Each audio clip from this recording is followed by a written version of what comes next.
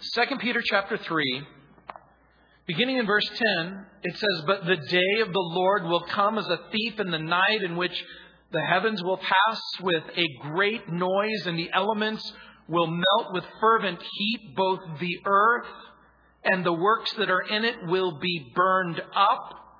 Therefore, since all these things will be dissolved, what manner of persons ought you to be in holy conduct and godliness, looking for and hastening the coming of the day of God, because of which the heavens will be dissolved, being on fire, and the elements will melt with fervent heat.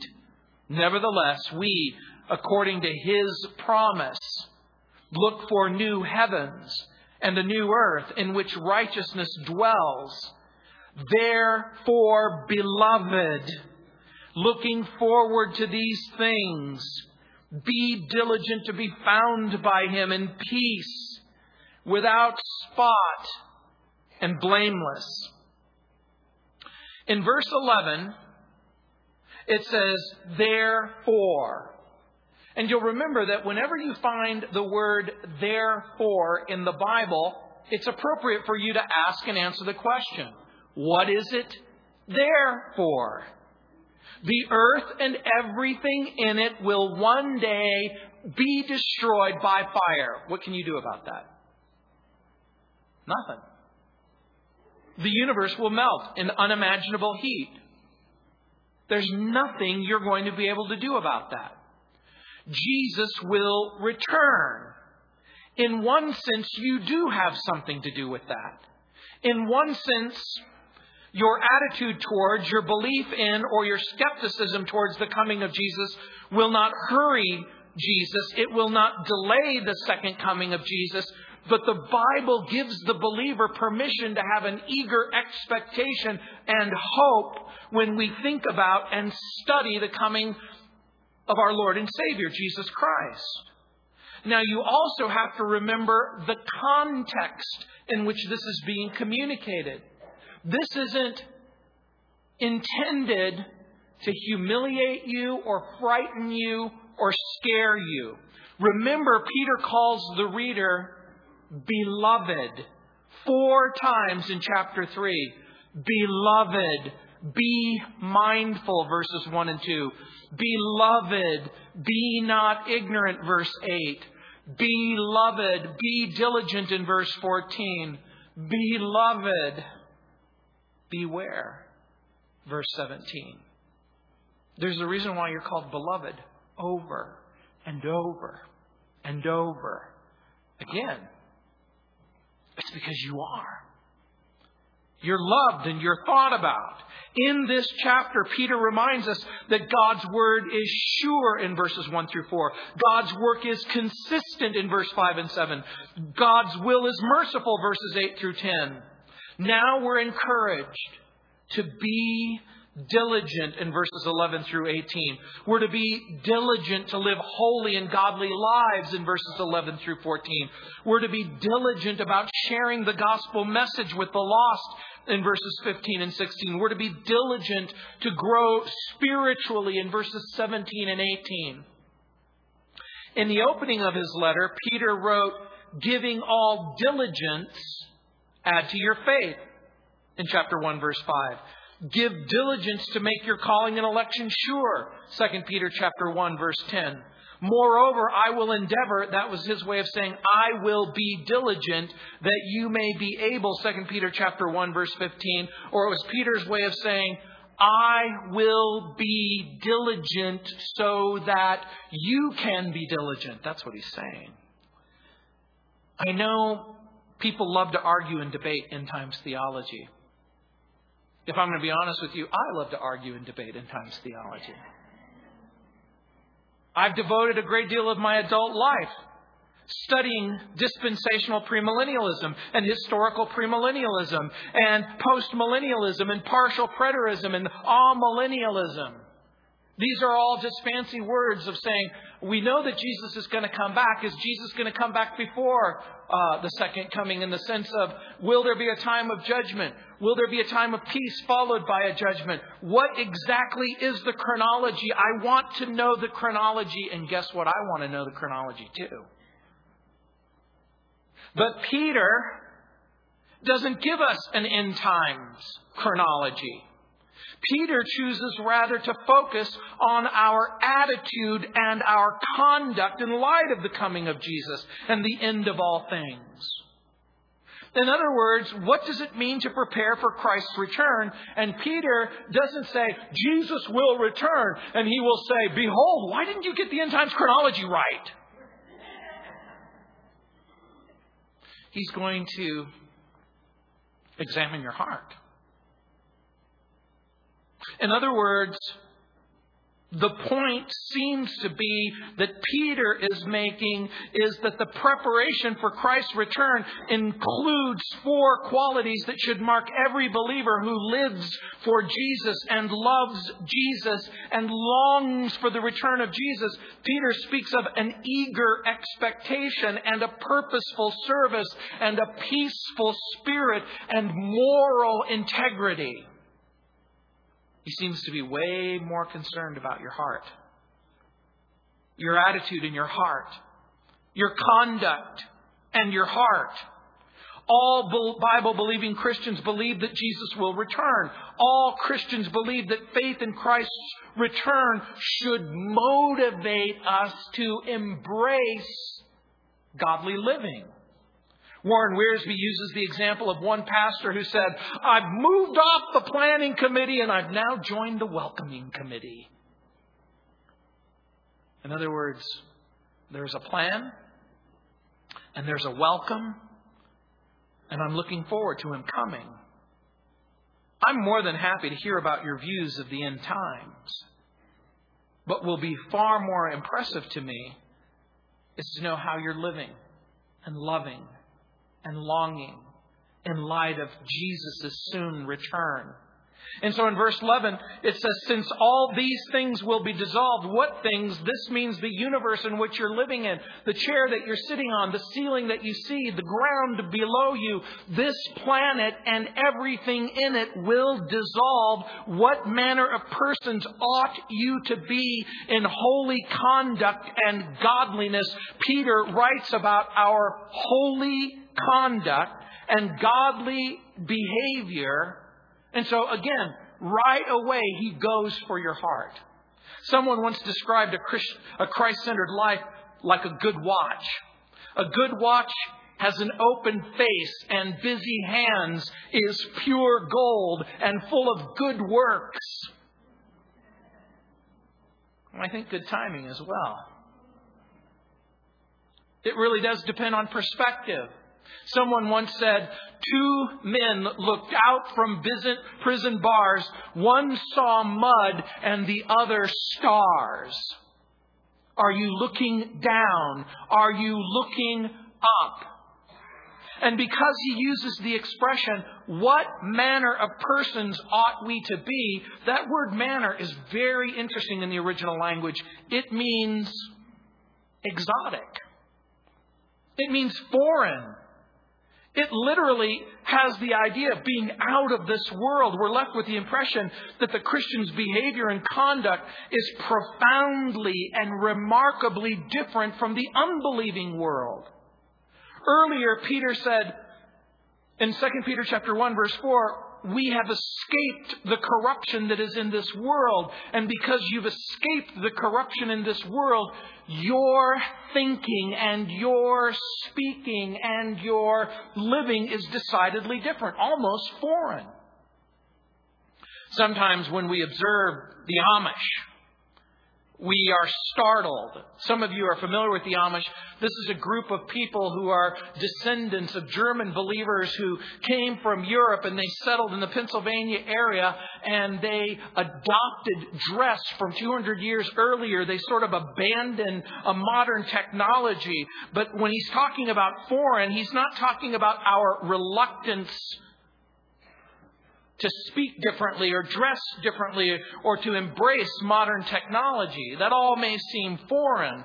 Peter's not speaking about the way you dress or the way you talk or the presence or the absence of technology. Can you imagine following Peter on Twitter? Hey, Peter goes, "The day of the Lord will come as a thief in the night." Dude, did you see that? I was watching a ridiculous program last night. Piers Morgan, he's the new guy who is now filling in for Larry King and Larry King Live. And he was interviewing, of all people, the Kardashian sisters.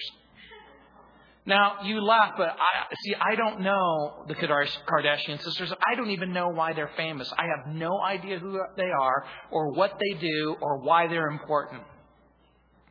And Piers Morgan says, "More people follow you than Barack Obama. Isn't it surprising to you that millions more people follow you than Barack Obama?"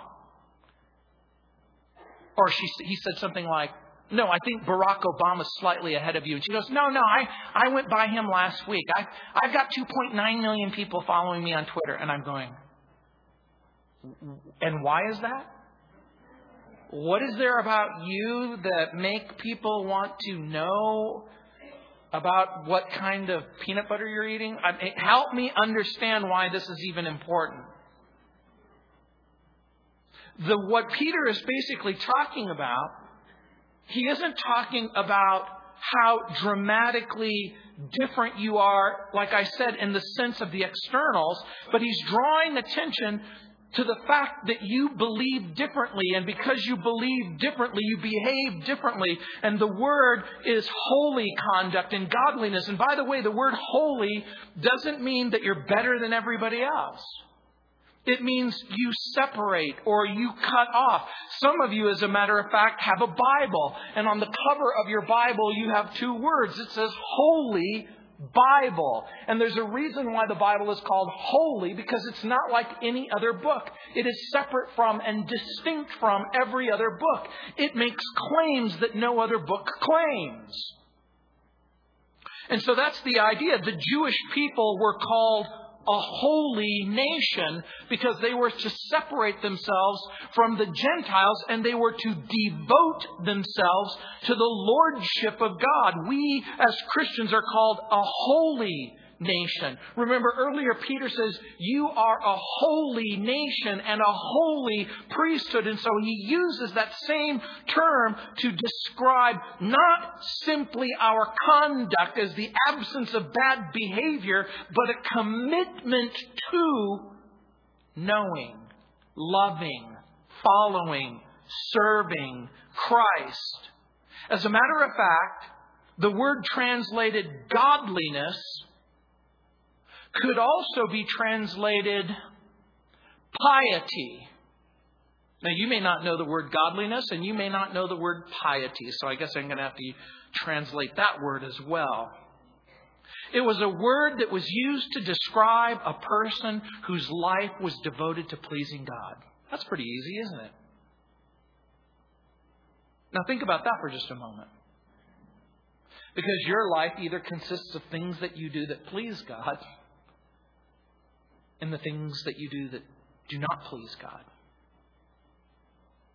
And so when Peter says this, he goes, guess what? You now have permission. You now have the ability. You now have the privilege to devote your life to pleasing the Lord. Clearly, it's possible to live a life cut off from sin and sinners, but not live a positional place of enjoying God personally. And so in the Greek world, the Greek pagan, the Greek unbeliever would use this word to describe someone who paid homage and respect to the gods and the things the gods were in charge of or cared for.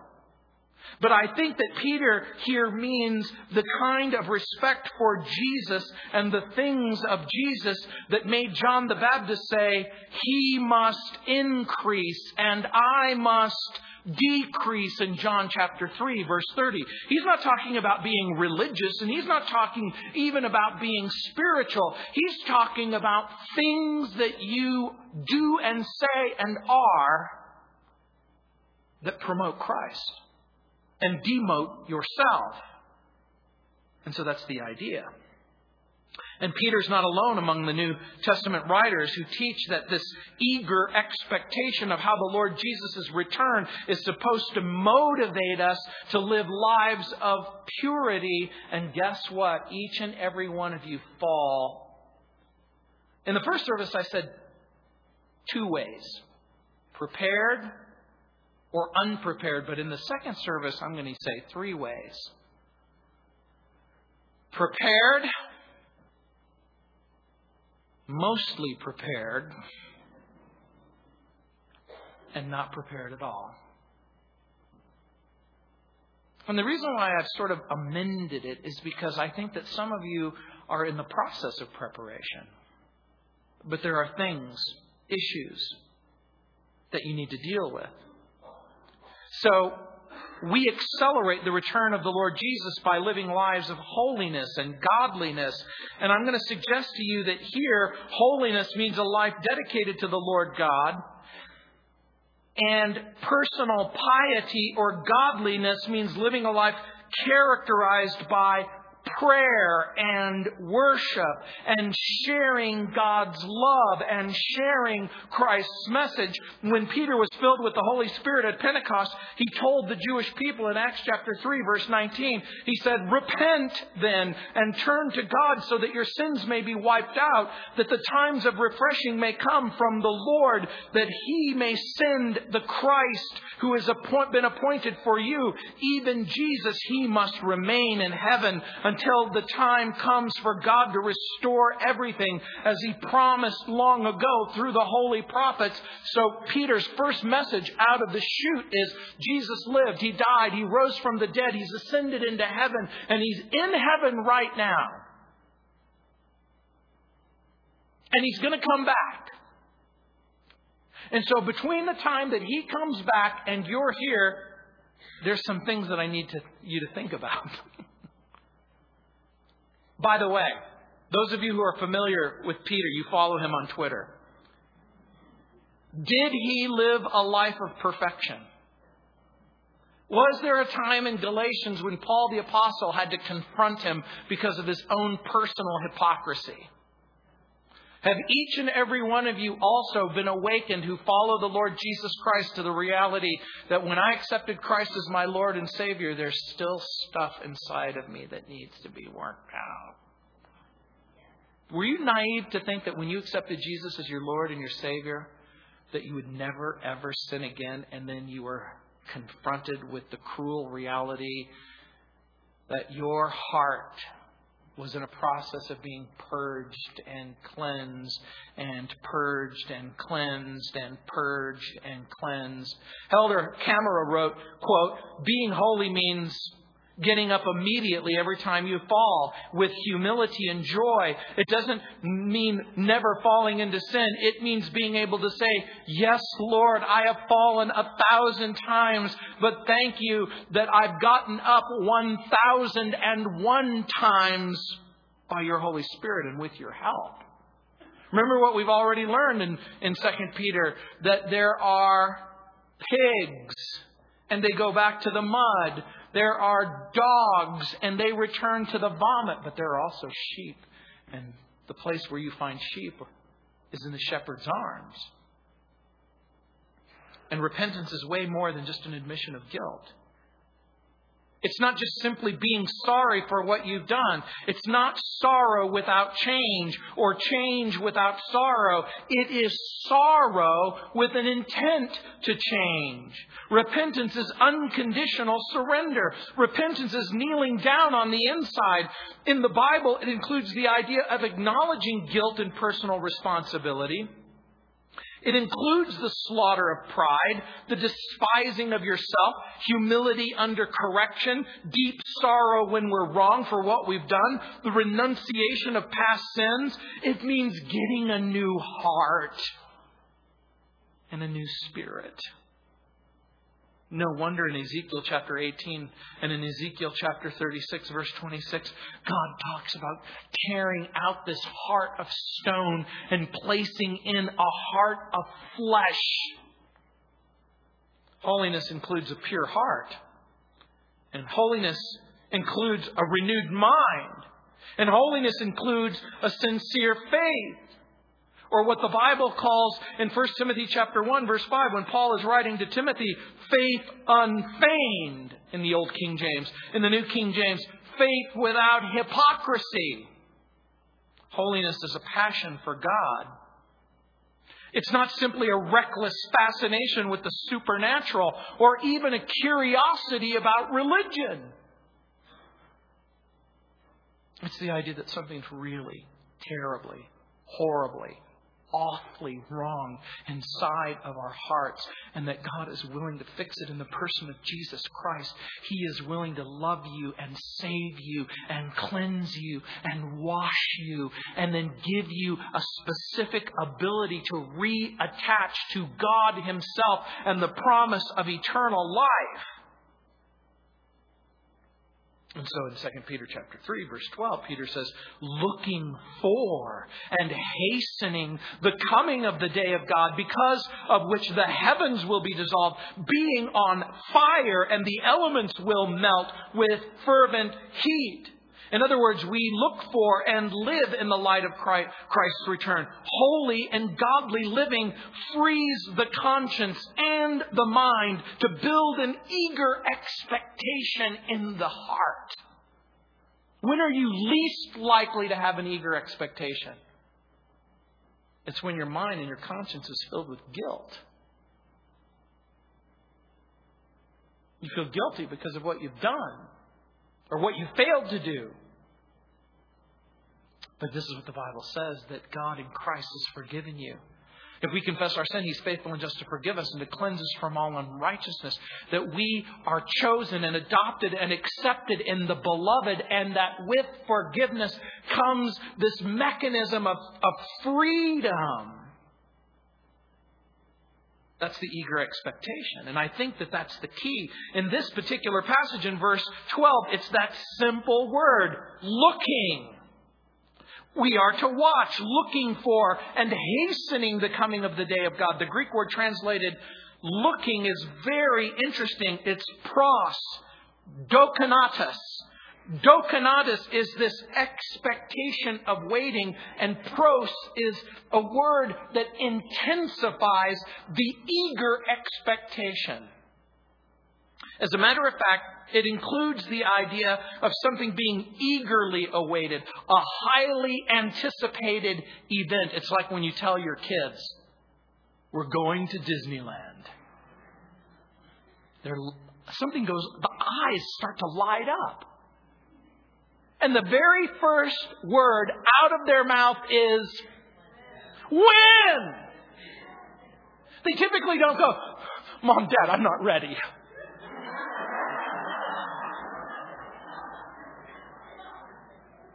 There are unresolved issues in my life that I've got to get right before we go to Disneyland. They never do that. There's a reason why it's called the happiest place on earth. You want to be there. And that's the idea. It's a highly anticipated event. And again, when we live in the world in which we live in, we watch TV or we see movies, and the movie man goes, in the most exciting and anticipated event this year. And you go, this is the most exciting and anticipated event this year? In the most exciting and anticipated event this year, Justin Bieber will release his new album. And you go, what? What? Really? The world is anticipating what Kim Kardashian is eating for dinner, what Justin Bieber is singing. That's what the world is excited about. That's what they're locked into. That's what the focus of their life is. By the way, Luke uses the same word in talking about the people who were eager to hear what Zacharias had to say. You'll remember that an angel showed up and told him that his wife, his aged wife, Elizabeth, was going to have a baby, and he was struck dumb when he went into the temple to burn the incense, and he couldn't talk. When you have had a vision from God that creates a mechanism whereby you can't even communicate, then people become highly anticipating of what's going to come out of His mouth. It was used again in the book of Acts chapter 3 verse 5 to describe the lame man who, when Peter and John are making their way to the temple, he can't walk and he has never walked. And the lame man looked, same word, with eager anticipation. This is the kind of look that pleads. It's the look that a homeless person gives you. It's pleading eyes. Give me something to eat. Give me something to drink. That's the kind of look that he's talking about. This is the same word that's used in the book of Acts to describe the Italian soldier Cornelius in Acts chapter 10, verse 24, when he and his friends are anxiously waiting for Peter to show up. They're looking so that they can hear the gospel. That's what it's talking about. That's the kind of eager expectation that is expected from the believer. It's this hunger. It's this desire. It's this appetite. It's this zealous enthusiasm. And so no wonder we're excited about Bible prophecy. But it shouldn't be a wonder and an excitement that just gives us the factual information that never results in a transformation of our heart.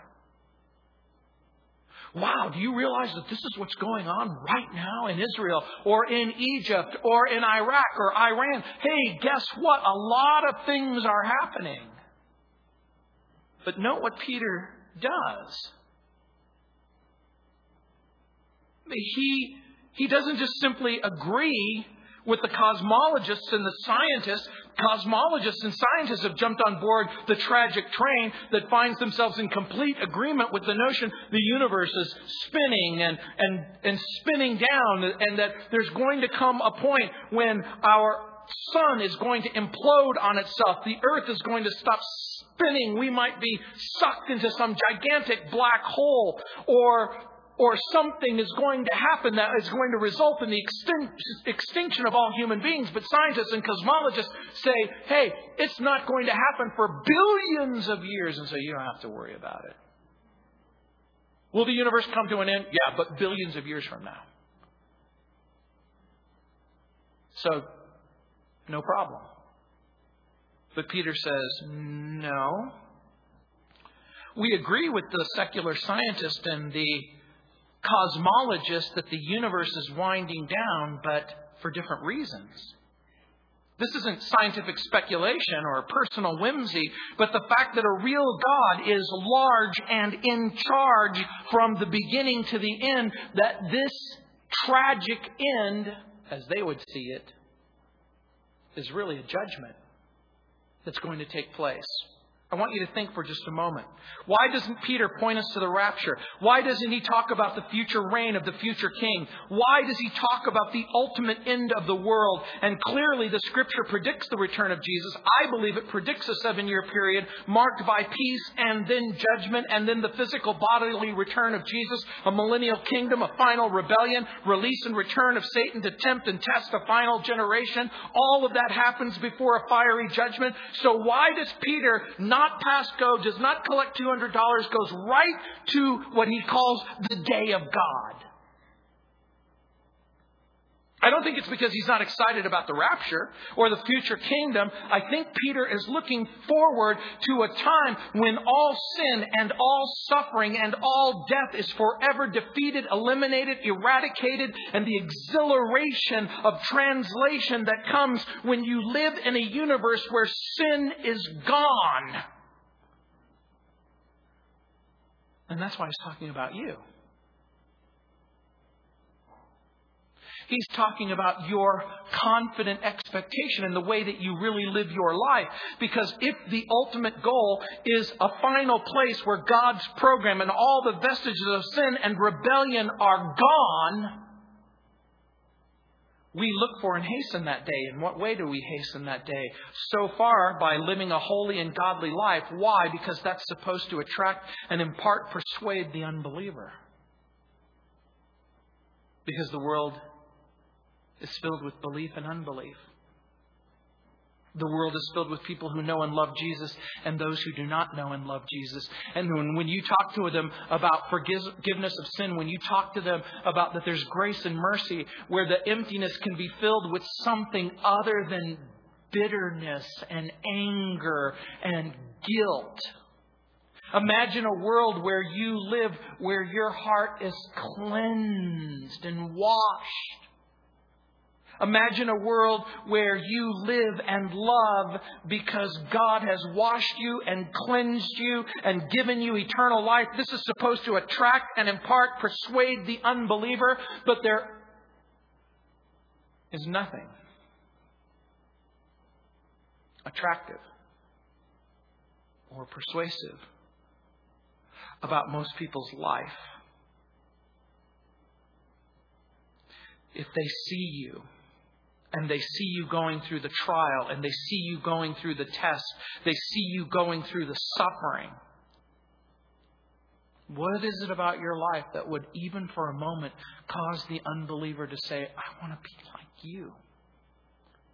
I want to have the kind of hope that you have, and I want to have the kind of love that you have, and I want to have the kind of grace that you have, and I want to have a heart like your heart.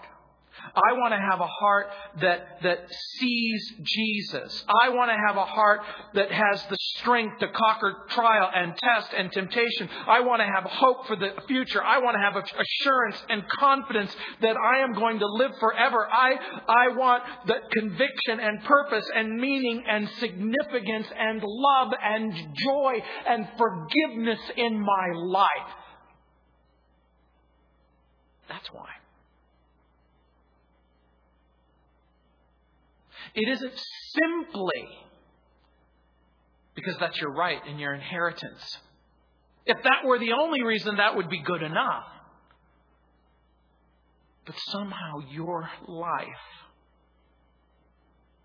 your thinking, your speaking should be so profoundly different that it causes men and women to look at you and say, that's what I want.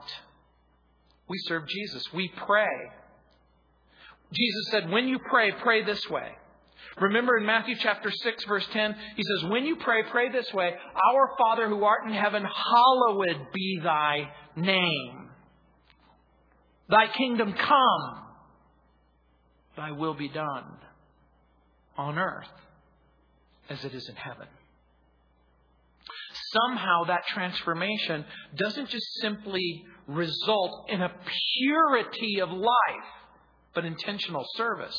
Our witness and our work bring us closer to His coming. As we serve Jesus with intention and diligence, we're participating in the fulfillment of prophecy. How? Because remember what Peter had said earlier, it's God's will that none perish, but all have eternal life. And there's somebody who's holding out on us. There's a person who's empty and lonely and dark. There's a person who hasn't come into a right relationship with God in Christ.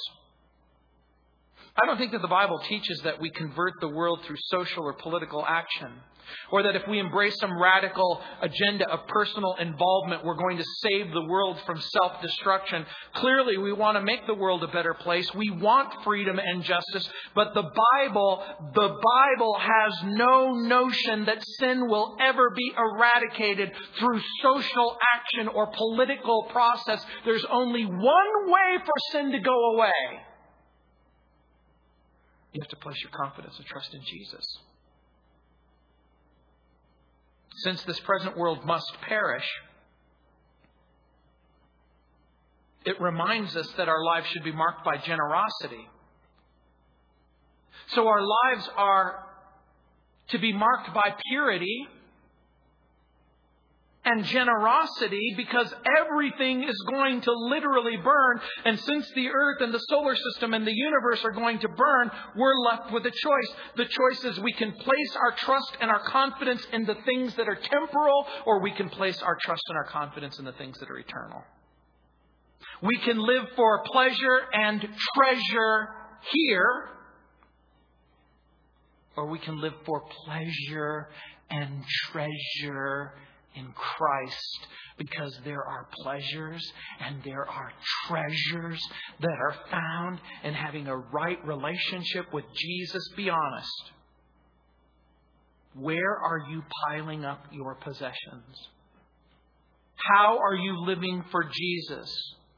How are you embracing a course of diligence in abandoning sin and embracing God's plan of being filled with the Holy Spirit? Paul had the same idea when he wrote these words to Titus in Titus chapter 2, verse 12. He said, teaching us that denying ungodliness and worldly lust, we should live soberly, righteously, and godly in the present age, looking for the blessed hope and the glorious appearing of our great God and Savior, Jesus Christ. Take my heart and form it. Take my mind, transform it. Take my will, conform it. You know what the song is? It's a song of worship. You notice what the song doesn't do? It doesn't say, make me stop doing this and make me stop doing that and make me stop saying this and make me stop saying that. You see, being a Christian doesn't consist in what you don't do. One person asked me, what can I do and still remain a Christian? Really? Are you seriously going to ask me that? Are you seriously going to ask me where you draw the line before you can say this person is no longer in Christ? John says, he who has the Son has life, and he who does not have the Son does not have life. So we look for a new heaven and a new earth. Look at verse 13. Nevertheless, we, according to His promise, look for new heavens and a new earth in which righteousness dwells. Whose promise is His promise? It is Jesus' promise. Where in the New Testament did He say there's going to be a new heavens and a new earth? In Matthew's Gospel, remember, He said heaven and earth will pass away, but my word will never pass away. How did He know that? Isaiah 66:22. For as the new heavens and the new earth which I will make shall remain before me, says the Lord, so shall your descendants and your name remain. Nevertheless, we, according to His promise, look for new heavens and a new earth wherein righteousness dwells. How can you as Christians look forward to the end of the world? Because you know, number one, why there is an end. Because a planet and a universe corrupted by sin has to go away. Well, why does it have to go away? For the same reason that if you were having a barbecue in your backyard and a snake came underneath the fence and bit your baby and the toxins began to course through the baby's veins and swell up and die, that you killed the snake. Oh, but I'm a big believer in life for everyone. No, you wouldn't, you liar. You're going to kill the snake. Why are you going to kill the snake? Because the snake is a threat. So long as the snake is alive, it is a threat to everyone you love. And so long as sin exists, it is a threat. That's why sin has to be judged. That's why sin has to be eliminated. How can we look forward to the end of this world? Because we know that there's a new world coming. We know that there's a new heaven and a new earth. We know that this new heaven and this new earth is only for righteous people. And then when you examine your own heart and you realize that you're not righteous, that there's only one satisfying solution to the problem of sin. Now you understand why we keep telling you that Jesus Christ is Lord, that He loves you, that He died for you. God has plans for a world where there is no sin and no evil and no more accidents and no more disease and no more suffering. As a matter of fact, John in the book of Revelation calls this the land of no mores. Not zamores, no mores. No more tears. No more sorrow. No more pain. No more death. No more drugs. No more disease. No more perversion. No more war. The Old Testament, the old pulpit commentary has this note which I love. St. John, like St. Peter, speaks of a new earth and tells us that the new earth will be the dwelling place of the blessed believer. He saw the holy city, the new Jerusalem, coming down from God out of heaven, the throne of God and of the Lamb. He tells us He shall be in it. The tabernacle of God is with men, and He will dwell with them. The holy city, Jerusalem, which is above in heaven now, but the heavens will come down to the earth. The throne of God and the Lamb will be established upon the earth, and there His servants will serve Him, unquote. That's what it says. Ooh, is right! So in verse 14 it says, therefore, beloved, looking forward to these things, be diligent to be found by Him in peace, without spot and blameless. Now think about this. Your attitude, eager expectation, your outward conduct, intentional service, your internal clock, a peaceable spirit. Peter says, be diligent. Spodaste. It's reflexive. It means you make every effort, look what it says, to be found by Him in peace. Diligent means eager, strive. It means motivated. If you ever see a photographer shooting a model, the photographer will go, okay, be sad. Be happy. Bring out tears. I can't just cry on the spot. What's my motivation? You reach inside of you to find the necessary energy. That's what he's saying. Be motivated. What will motivate you to prepare for the second coming of Jesus? He says, so that you can be found by Him in peace. Now think about what's being said there. You will meet Him. You will meet Jesus. You will meet Him, and you will either be found by Him in peace, or you won't be found by Him in peace. Now I want you to think about what this means. We have to be at peace with God and with each other. That's what he's talking about. We must not be living in rebellion against God or divided from our brothers and sisters. So when He comes back, will He find you in a state of rebellion or in a state of humility and submission? Will He find you in peace,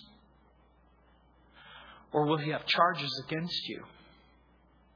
Will you be ashamed at His coming, like it says in 1 John 2:28? Do you look forward to the judgment seat of Christ, which will be a time of careful examination and the presence or the absence of rewards? Your attitude? Eager expectation. Intentional service. A peaceable spirit. But now he talks about moral integrity, without spot and blameless. Isn't that interesting? Because Peter's advice is intensely practical. How will you prepare for the coming of Christ? I will be expectant. I will be serving. There will be no charges against me. And I'm going to live my life in purity and moral integrity. By the way, Peter uses this phrase to describe the life and ministry of Jesus in 1 Peter chapter 1, verse 19, when he calls Jesus as of a lamb without blemish and without spot. The word blameless, by the way, means free from fault and censure. It means to be above reproach or above rebuke. We're to live our lives free from fault, pure in our friendship and our fellowship and our conduct. No one should point a finger at you and accuse you of anything. We're clean. And that's the point. We're unpolluted. Pure before man. Pure before God. Paul writes it this way in Romans 16:19. I would have you wise unto that which is good and simple or harmless concerning that which is evil. Here's what I want from you. I want you to be wise about doing what's right. And I want you to be naive about what's doing wrong. In Philippians 2:15 it says that you may become blameless and harmless, children of God without fault in the midst of a crooked and perverse generation, among whom you shine as lights in the world.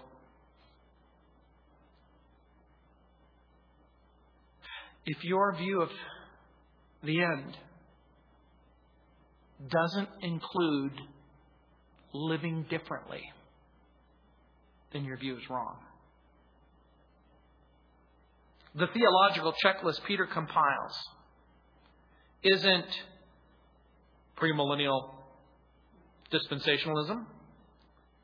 It seems to be personal purity, individual honesty, generosity. We live in a world that's marred and tainted by sin. We live in a world where the people are not looking for Jesus. They're looking at you. They're looking right at you. So, prepared? Unprepared? Mostly prepared? I jotted down a note for myself. How will you find me, O Lord? Apathetic, indifferent, or bored? How will you find me, O King? With fire burning in praise and offering? How will you find me, O Prince? Sweet prayers offered as incense? How will you find me, O Savior? In meek service or humble behavior? How will you find me? Ready? Not ready? Mostly ready? Let's pray. Heavenly Father, Lord, I pray for that person who clearly is not ready even one bit. That their life is marked and marred by rebellion and disobedience. That if Jesus were to come right at this very moment, there wouldn't be apathy or indifference or boring.